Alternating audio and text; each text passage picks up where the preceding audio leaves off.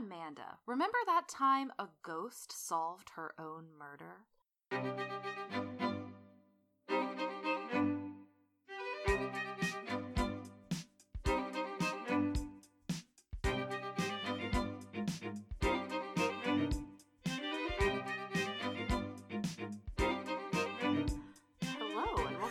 That Time in Historical Podcast. I'm your host, Amanda Webb, and I didn't know what the opener was going to be beforehand. And I'm your host, Anna Webb, and this is a podcast where two sisters totally geek out about all their favorite moments in history. The drama!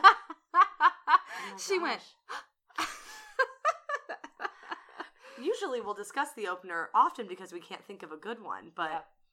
She said, I'm not going to tell you this time. I was locked and loaded. Well, you told me that you didn't know anything about this topic. Yeah. So I was like, I'm not even going to tell her the opener. Excellent. Then. Powerful. Because I just wanted you to be surprised. Yeah, and you were. I was. Go me. It's spooky season still, my friends. Indeed. We are together again. With, again, a live studio audience of Sawyer. Hello! No Delilah this time, though, because we're at Anna's house instead of at my house. It is cozy as hell in here. Yeah. We got candles. We got string lights. We got a fake fireplace on the TV. Which is so necessary and important. I know. We had all the candles going, and then seconds before we sat down, Anna went, wait, I have an idea. I got it. I got it. Put a fireplace on the TV. Yes. So, do you want a drink update? Of course. We're having some hot spice cider. Again. Clink. Mm-hmm. Another... Sorry if you're wearing headphones. I hope that wasn't too loud. Another cozy episode. And once again, never fear, I have water on deck. Water on deck. Because it is necessary for... the curse. All of our well-being. And we are continuing our spooky theme of Appalachian spooky stories. Excellent. And we are going to talk about the Greenbrier Ghost. Oh, boy. Which, again, Amanda doesn't know anything about. I so don't. I'm really excited. I know some people know this story. It's kind of like a popular tale. Mm-hmm. So, are you ready? Yeah, let's just get into it. Okay. Elva Zona Heister. What a name! We're going to call her Zona because that's what she went by usually. She is born in 1876 in Greenbrier County, West Virginia. Her family lives a few miles north of Meadow Bluff, which is about 20 odd miles to the northeast of Lewisburg, which is the county seat of Greenbrier County. So when I mentioned we were talking about the Greenbrier Ghost, you assumed I was talking about like the hotel. Yeah, the Greenbrier Hotel. No. Yeah. It's just the county. Yeah. The Greenbrier Mansion. Really. Right. Yes, the mansion. So Zona is the middle child. She has 4 brothers. And there's not a lot known about like her young life because why would anybody have been keeping track about her young life at the time in West Virginia? Besides the fact that like her family was probably pretty religious. Their house was like just near the foot of Little Sewell Mountain. And they lived probably on a farm because that was pretty common for everybody then. And they were not very close, obviously, to the nearest town, right? 1876, so this is a good few years after Civil War. Yeah. Yeah. So, in 1895, Zona apparently has a child out of wedlock. Drama. Now, there's not a lot known about this child. Like, there are records of its birth. And that's kind of it. Okay. Like, on Ancestry.com, the baby's name is just listed as Heister Wooldridge, because Wooldridge is the last name of the man that she supposedly had this baby with. His name is George. And that's it. That's really all we know. We don't even know if it was a boy or a girl or what happened to this child. I have no idea. Okay. But George, the man who got her pregnant, didn't really have much money. Could not support her. They couldn't get married because he couldn't support a wife, really. And he kind of got off scot-free. But of course he did. Yeah, but they of always course, do. you know, she's now in a position to be shamed. And her mother, who was pretty religious, was not happy about it, obviously. Yeah. Classic. So, in October of 1896, Zona meets Erasmus Stribling Trout Shoe. Oh, old Appalachian names are just my favorite. Yeah. They are nonsensical. Trout was a nickname, by the way. Yes. That wasn't his name, but... Yeah. They were eternal, and they're so Quaker. Yeah. Do you know what I mean? Yeah, like, they there are. is something so, take a full verse from the Bible and make it your name about old Appalachian names. I'm totally obsessed with them. Now, when he rolls into town, he is going by Edward. Okay. Interesting. Exactly. All right. He's a blacksmith. He was born, like, over in Mossy Creek, which is in Fayette County. Mm-hmm. Not too far. His father was also a blacksmith. And at some point, that his family moves to Droop Mountain. Okay. Which is right by Greenbrier County, right? And we're going to get a little bit more into what he was doing before he came to town. But when he gets to town, he takes a job as a blacksmith in a shop belonging to James Crookshanks. All these names are stellar. I know. He is about 10 years older than Zona when they meet. Okay. He has been married twice before. Okay. Not everyone in town knows this, but a lot of people in town know right. this. There's a lot of chitter chatter about him and his past. His first wife divorces him after he abandons her and their child. Okay. So that's drama enough to start with, right? Yeah. Like, one divorce under those conditions is scandal enough. Yeah, so his first wife is Allie Esteline Cutlip. And they are married in 1885. They have a daughter together, and the word around the town that they were living in was that Shoe, we'll call him Shoe, that's his last name, because I don't really want to call him Edward, because that's not his name, that he was violent toward her. Okay. And they split up, he leaves them, and he also, around the time that they split up, serves a 2-year prison sentence for horse theft. Horse theft? He stole a horse. A horse criminal. That's all I know about it. Delightful. And eventually Allie gets remarried to Tinker Alfred McMillan. Another one. Or possibly McMillian. And this new husband helps raise their daughter. Seems like a pretty good guy. Name after name after name. Well, get ready for another one. Now we're going to talk about his second wife. Okay.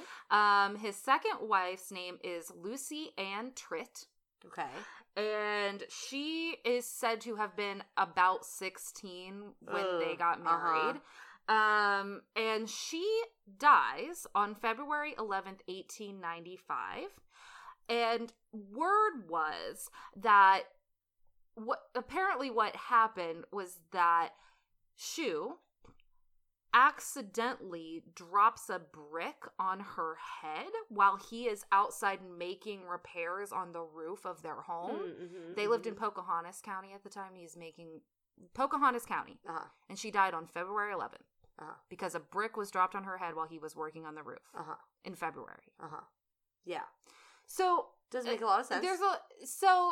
The consensus is kind of like, yeah, that might have happened, but it actually kind of seems unlikely that that's what happened because he would not have been working on the roof. Right, exactly. February. It's like that episode of Bob's Burgers when they're trying to figure out if that woman murdered her husband. Yeah. Like, why were you out there if it was raining and the boulders are fake? And it's like all these conditions of it doesn't make any sense that you would be there at that time. Yeah, but it's possible what actually happened was that she might have been pregnant and died from complications from her pregnancy, because they got married when she was around 16, so the kind of thought was maybe she was pregnant, and that's why they got married. Why the whole story about the brick? Well, because it could have just been a rumor. We don't know if that's what really happened. I was about to say, if there was a belief of that, I would assume it was because the body had some sort of head trauma. Well, it's a small town in Pocahontas County, man. These are both rumors, and we don't really know exactly what happened. Well, what it sounds like is that he killed her with a brick, and then he made up the whole story about totally dropping possible. it by accident, is what it sounds like. So, suffice it to say, this guy's got a reputation, right? Yeah. People kind of know, and there was a lot about, he lived in Greenbrier County when he met his first wife, and then they moved away or something, and then he moved back, and so he had been in and out of Greenbrier County. So people kind of knew him, but not, I mean, he wasn't like this prominent guy in their town or anything.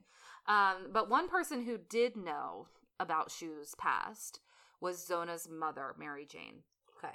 She had heard about him, and she did not like him. And now Zona has met him, and they like each other, and Mary Jane is very much against the match. Yeah. She doesn't want it to happen.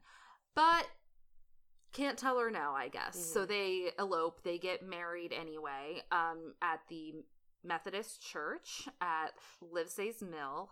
Livesey? I never know how to say it. In November of 1896. November of 1896. That's where we are. Okay. They get a little house. So where they end up is what is now Richlands, West Virginia. Okay. It was just like kind of a little neighborhood then. A spattering of houses. Yeah. But that's where it took place, right? Okay. So, just around the new year in 1897, Zona gets pretty sick. No one really knows exactly what it was. Could have been 1896. Could have been. Well, it's just 1897 now. Amanda, okay, sorry. Focus. Sorry. Could have been just about anything. Yeah. But there, of course, are rumors that maybe she's pregnant again, and that's what's going on. And maybe that's why they got married so quickly. But who's to say for sure? But the point here is that there is a doctor who is seeing her regularly, because she's not well. So, on January 23rd, 1897, Shu gets up early in the morning, goes to the blacksmith shop, and then he leaves the shop and he goes to a nearby house and says to the woman living there, hey, will you send your son, who's about 11 years old, to my house at some point today to check in on my wife and see if she needs anything from the store? She might want things picked up. She's not very well. Could you just send him to check? And the woman's like, sure. So 11-year-old Anderson Jones, that's the young boy's name. We'll also call him Andy. He goes to check on her. And when he gets to the house, he knocks, but nobody answers. So he kind of opens the door and starts calling for her. And he finds Zona dead at the foot of her stairs. Okay. I'm going to read this quote. Her body was stretched out straight with her legs together. One arm was at her side and the other rested across her chest, and her head was tilted to one side. I believe I heard it was the left. Her head was tilted to the left. So Andy is 11, and he's like, what is happening? So he gets very scared, and he runs and he tells his mom, and his mom calls for the local doctor and coroner who had been seeing Zona while she was sick, George W. Knapp. So it takes Knapp about an hour to get to the house, and by the time he gets there, Shu has arrived home. He has carried Zona up to the bedroom, washed her and dressed her, and laid her on the bed, and basically has prepared her for burial already. He's dressed her in a high-necked dress with a stiff collar, and put a veil over her face. And this was apparently the same dress that she had, like, married him in. But I only read that in one source. Cool. So that's where we are. So he was like, well, I'll just take care of my own evidence. Right. Whatever's happening, it's this man's fault, is where I'm at right now. So, the doctor, Knapp, starts to examine the body, but Shu is holding her and crying, and when Knapp tries to examine her head and neck, Shu gets really agitated. And so Knapp kind of backs off because he's like, oh, this man just lost his wife. Like, I don't really want to upset him. So he doesn't do like a thorough exam. Right. He backs off. Because the assumption is that she like was sick and fell down the stairs, right? Well, and also he had been treating her before, so she was already sick. So they thought maybe she had fallen down the stairs. Like if she wasn't well enough to walk, she had like tripped and fallen or something. Right. Like Her that. official cause of death was everlasting faint. And then it was later changed to complications from pregnancy, because again, like, this doctor probably knew she was pregnant if that was the case. Yeah. Everlasting faint. Mm-hmm. She fainted so hard that it was forever. Oh no. I mean, am I wrong? No, you're not. Everlasting faint. That is a fascinating cause of death. I mean, that's what it means. I know. Right? What else would it mean? So, Zona's body is taken back to her family home for burial and the funeral. Her husband, Shug, prepares her for burial. He places her in a casket, always handling her head. Okay. He puts a folded sheet on one side of her head and like an article of clothing on the other side. And he's basically saying like, oh, this will comfort her and make her rest easier. And then he puts a scarf around her neck.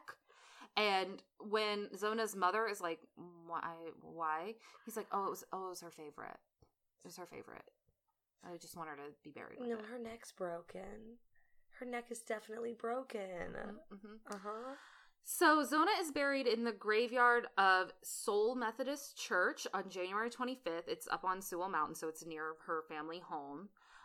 In a grave that was unmarked until 1979. Wow.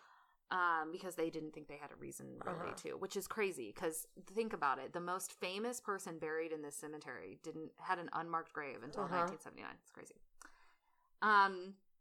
So her mother, Mary Jane, is convinced that her husband was responsible for her death. She knows it. And so she starts to pray. Her story is that she starts to pray for Zona to somehow come back and tell her what happened to her. And she prays every evening for weeks, until finally something happens. So Mary Jane claims that Zona comes to her in a dream 4 nights in a row. And apparently the spirit kind of first appears as a bright light, and then it gradually starts to take shape in human form. To be Zona. Yeah. Okay. And her ghost tells her mother that Shu had abused her, and that what happened that night was that he attacks her in a rage when he thought that she hadn't made any meat for his dinner. This is what Mary Jane is saying Zona said to me her, when she came to me in a dream. And then the ghost turns around, walks away, and disappears into the night. And then Mary Jane starts telling everybody, she came to me in a dream. She told me what happened. And she decides to go to the Lewisburg prosecutor, John A. Preston. And she spends a lot of time trying to convince him to, like, look into this. Yeah. And whether or not he really believed the thing about the ghost, he did find that there was, like, a lot of circumstantial evidence going on here. So he decided he was going to look into it. And he believed that the husband had killed her, you know? If the mother was this worked up, she probably had some reason to believe that there was abuse happening anyway. Right. So why not go ahead and look into it? For sure. So Preston, the prosecutor, starts sending out his people to ask questions around town. And all of the neighbors tell them that this guy is weird. He behaved really strangely at the funeral. Everybody thought that was weird. And he goes to Dr. Knapp, who tells him, I didn't really get to do a thorough examination of the body. Because he was freaking out. Yeah. So that on its own is enough for them to say, okay, we need an autopsy. So they exhume her body. Okay. And they perform an autopsy. And they form an inquest jury to start, you know, they're going to gather evidence and stuff. So on February 22nd, 1897, Knapp and 2 other doctors, after the body has been exhumed, they lay it out in the town's one-room schoolhouse. Classic. To do the autopsy. Catch-all building, the one in Schoolhouse. Yeah. The autopsy lasts around 3 hours. Oh, wow. A thorough.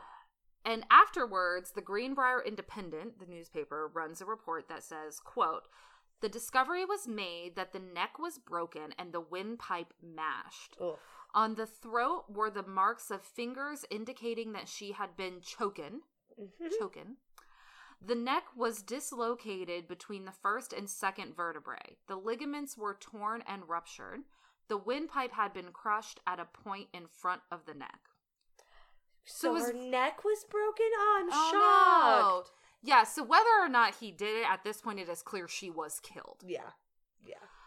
So, based on his history and all this circumstantial evidence, they arrest Shu. And they charge him with murder. And while he is being held in prison, he starts talking about his lifelong wish to marry 7 women.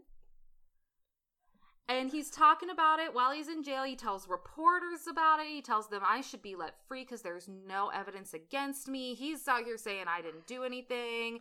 He's just being weird. Wish to marry 7 women. He wants 7 wives in his lifetime. 7 wives for 1 husband. But not at the same time. No, I know. He just wants to get through 7 wives, Why? I guess. Why? I don't know, Amanda. He's a weird guy. Well, it is a holy number. I guess so. He's a weird guy. So his trial begins on June 22nd, 1897, and Mary Jane, Zona's mother, is the star witness. And her witness is the witness of the Lord. Well, interestingly enough, the prosecutor, Preston, doesn't want to bring up the, spectral evidence. Of course not. Because he thinks it'll make her not credible, and there's a lot of hearsay in that. So he doesn't really bring it up. Yeah. He's just questioning her about, his behavior toward her daughter and all that stuff. Anyway, yeah. The defense are the ones who bring it up. And they start badgering her about it, but she does not budge. She doesn't budge. She's like, this is what happened.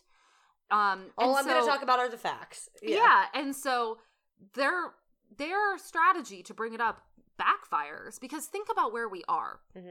This is West Virginia in the 1890s. Southern coalfield They country. Believe in this stuff. Yep. And there's a jury listening to it and listening to a defense lawyer badger her about it. Yeah. They're not going to, they don't think she's nuts. Yeah. They didn't want to bring it up in court because it isn't. Well, the prosecutor didn't. Right. Isn't concrete evidence. Right. But the fact that they bring it up at all makes these people think, oh, well, if she told her. Right. There ain't no way it's not true. And the fact that the defense brings it up means that the judge can't tell the jury to disregard it, really. Right. He doesn't really have a reason to say disregard that because the defense brought it in. Yeah. Right. And people in the community really seem to believe it. Yeah. Shu takes the stand in his own defense. And he just rambles and appeals to the jury to, quote, look into his face and then say if he was guilty. And they said bet. Yes. Yeah. The Greenbrier Independent reports that his, quote, testimony, manner, and so forth made an unfavorable impression on the spectators. So the jury deliberates, and it takes them about an hour and 10 minutes to find him guilty. He's sentenced on July 11th to life in prison. And the papers start saying that he's convicted on circumstantial evidence, but not because of a, quote, ghost's testimony. That's what they report. But, around town, people are like, she figured it out.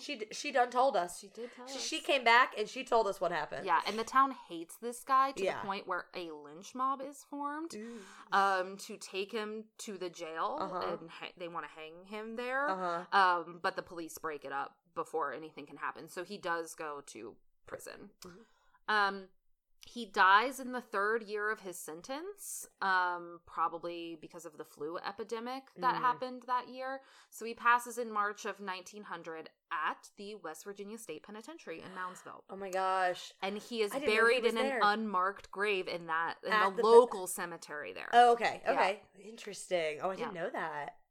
Well, I mean, life in prison for murder. Where else were they going to send him? Yeah. You know? Because the local jail couldn't do that. Yeah. Mary Jane, the mother, lives until 1916. She never recants her story. Good for her. There is a state historical marker near the cemetery where Zona is buried, and it reads, "Interred in nearby cemetery is Zona Heaster Shue. Her death in 1897 was presumed natural until her spirit appeared to her mother to describe how she was killed by her husband, Edward. Autopsy on the exhumed body verified the apparition's account.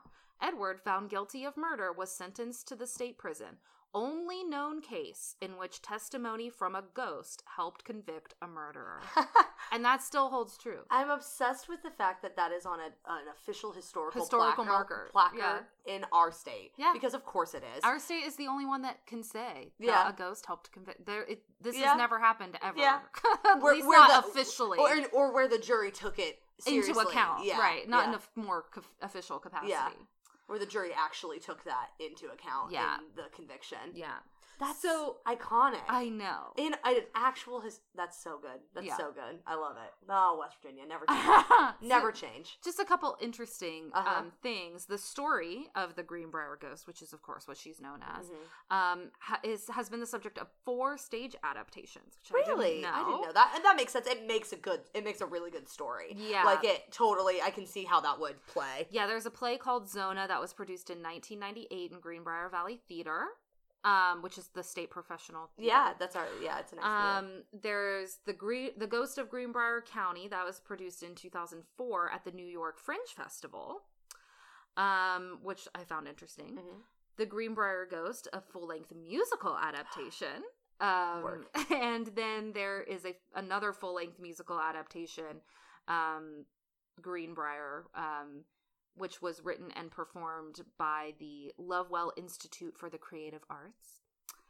And then there is an episode of Drunk History about this. Oh, okay. I haven't seen it, but I recognize that. Yeah. The episode is called Believe It or Not, if you're interested. Cool. So that is the Greenbrier Ghost. That's so interesting. There's this amazing artist, Jessica Lauser, I think her name is. I found her on TikTok, and she... I think last year for Inktober was doing illustrations of different like ghosts and hauntings, and she did an illustration. I'll try to find it and like post it on our stories or something. It's so cool. It's very cool. I got excited that she had done it.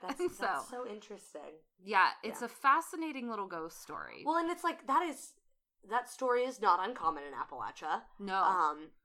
Just that general situation, and then also that somebody would be like, her ghost told me so is so Appalachian. But the fact that like it was used in court, and not because the prosecutor brought it up, but because the defense did. The defense said, actually, we don't think this is going to discredit our witness. You know, like, we think that made it fair game. Yeah. And the whole town was like, got it. Yeah. That's what happened then. Yeah. And I do believe it happened. Oh, yeah. For sure. But she came back and was like... I mean, They would not have exhumed her body had the mom not been so convinced. Yeah. And the mom said, she told me her neck was broken. She was strangled. Now, to be fair, she probably could have surmised that based on his behavior. From the everything else. Yeah. But I just found that so interesting. Yeah. Yeah. Wow. We did it. Yeah. Spooky season, baby. Love it. This is a little bit of a shorter one. That's okay. Appalachian Spooky season. We love it. Yes. Well, history's great, but today is good too. What's your favorite thing about modern times? Welcome to Modern Times. It's been a hot minute. It's a segment of the podcast where we talk about the things we like about the here and now. It has been a hot minute. It's been a hot minute. Yeah. We're going to do spooky themed modern times. Yeah, sure. Yeah. You go first. Okay, I don't think that we've brought this one before, but if we have, I apologize. Spirit Halloween, baby. Oh, yeah, of course. I love Spirit Halloween. I love Spirit Halloween, Last night, I thought of this when we were talking about it, and then I was sitting there going, Jeff Bezos murdered Barnes and Noble. And I couldn't sing it out because I didn't want to tell you. You didn't want to give away. Yeah. But it was playing. It was playing in my head for a while. I love a spirit Halloween. I love a spirit Halloween. I love that it comes into the shell of any building. Oh, yeah. There is a building near where we live that's our spirit Halloween. Yeah. Well, here's what happened to this building. First, it was a Toys R Us. Yeah. Then the Toys R Us closed. Always a Toys R Us. Then it was a spirit Halloween seasonally. And now it's a church. Yeah. Because churches started doing the spirit Halloween model. Yeah. There are churches Warehouse that do churches this. are going full spirit Halloween. Yeah. Which is... Sawyer is nodding. They said, yeah. My childhood movie theater turned into a mega Drama. But it should have been a spirit Halloween. Yeah, for sure. It's either going to be the spirit of Halloween or the spirit of Jesus Christ, our Lord. Or the Holy Spirit. Yeah. So it's got to be one or the other. A ghost must haunt a Toys R Us. Yeah, regardless. Sure. I love spirit Halloween. I love all of the nondescript costumes that they can't get licenses for. Ones, yeah. I love the wall of terrible masks. I love the accessories. I almost bought, they had several this year, little purses that looked like books from various franchises, but they were so small that I couldn't fit anything in them, but they were so cute. Cheap, but they look so cute. Yeah. So you're like, it's going to fall apart, but am I going to buy it? Yeah. The costumes are either terrible or wonderful. There's no in between. Yeah, for sure. You never get all the costume pieces that it says in the bag. No. I'm obsessed with it. That drives me nuts. Oh, yeah, it's ridiculous. It's in the picture. It should be in the bag. Yeah. One size fits all, but no, it doesn't. No, it does not. Small, medium, large are your only options. Yeah. It's iconic. I love a spirit Halloween. I love spirit Halloween. So it is not Halloween until I am inside of a spirit Halloween. Yeah, so fun. Ours now is in a strip mall, which is the other correct place for it. Oh, yeah. Yeah. If it can't land anywhere else, there's always going to be a vacant spot. There's always a strip mall. Yeah. Our hometown spirit Halloween always went in next to the Christian bookstore, which was hilarious. Always. Because the Christian bookstore hated that the spirit Halloween was there. Yep. But we would go over and we would be like, I'm going to go look at the VeggieTales merch and then I'm going to go to the spirit Halloween. And that's how we lived our lives. They had so much VeggieTales stuff. That was the only reason we ever went in there. Yeah, you're right. Was because they had VeggieTales toys. You're right. And so when I was little, we would go to, it would be Halloween and we would be going out to the spirit's Halloween, but we would pop in the Christian bookstore so I could look at all the VeggieTales toys. Yes, of course. And then we would go to the spirit Halloween. Holy Spirit. Activate. Or Spirit Halloween. There is no in between. I love that. That's a really good one. Thank you. This is not the Spirit Halloween. We just had to get one. What's yours? Okay, again, we might have already done this one. I can't remember. 90s Halloween television episodes. So good. No, we definitely have not done this. We've probably done something adjacent to this, but 90s not this. and 2000, early 2000s. Yeah. Iconic. Yeah. Cartoon or live action. Mm-hmm. Always good. Mm-hmm. The Lizzie McGuire episode. Mm-hmm. Mm-hmm. Any cartoon episode. The was SpongeBob good. goes. SpongeBob. Oh, so good. The SpongeBob goes. So funny. I love a Halloween TV special. Yeah. One episode. Oh, the Sweet Life one. Oh my gosh, the Sweet Life one is so powerful. It's so good. Oh, the Sweet Life one is so powerful. With the seance? Yeah, with Esteban. Excellent. They become so iconic.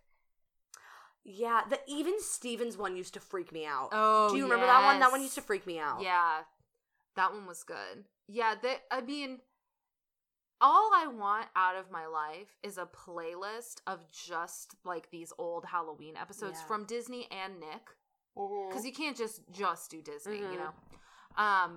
That I can just sit down and watch on a spooky day. Do you know who captures the spirit of that classic Halloween episode like Bob's nobody Burgers. else? Correct. Yeah. It's Bob's Burgers. They're all good. They're all good. Yeah. And it's the same energy. It carries the same energy. There. Yeah, but the beauty, the sweet thing about like the 90s and 2000s ones is that they just do one. Mm-hmm. Like Bob's Burgers does it every year because they're really good at it. But you just have like one. It's true. Maybe two, but usually not. Mm-hmm. And then that was the one that just lived out there and was like beloved by everybody. Yeah. So good. Oh, do you know what that makes me think of? The Goosebumps one-offs. Oh, I love Goosebumps. I think we've talked about Goosebumps before, I don't know. I love but Goosebumps. I'm a Goosebumps girly. Yeah. So that's mine. Excellent. That's a good one. Yeah. Well, thanks everybody. That's spooky season. Nice. It feels crazy because we're recording this way early. Yeah. So it's like we're only halfway through October. But we're done I have recording. to travel, and so we're recording it early. So it feels kind of weird, but that's spooky season. Wow. We did it. Holidays will be coming up. We don't have a plan. Not at all. But we'll have a couple episodes between now and then. So if anybody has any suggestions for topics they'd like us to talk about, you can email us at rememberthatpod@gmail.com. You can also follow us online on Instagram at RTTpod. We're also on Threads. And we're on Facebook if you want to go there. I don't know why you would, but you can. I mean, we're there, so I can't really talk, I guess. If you want to find me on the internet, I am at The Real Anna Webb. And I'm at ACW Nerdfighter. Oof. Got spooky. Spooky season. Yeah, we got spooky. It's good stuff. I love it. Yeah. Well, until next time. Remember that time.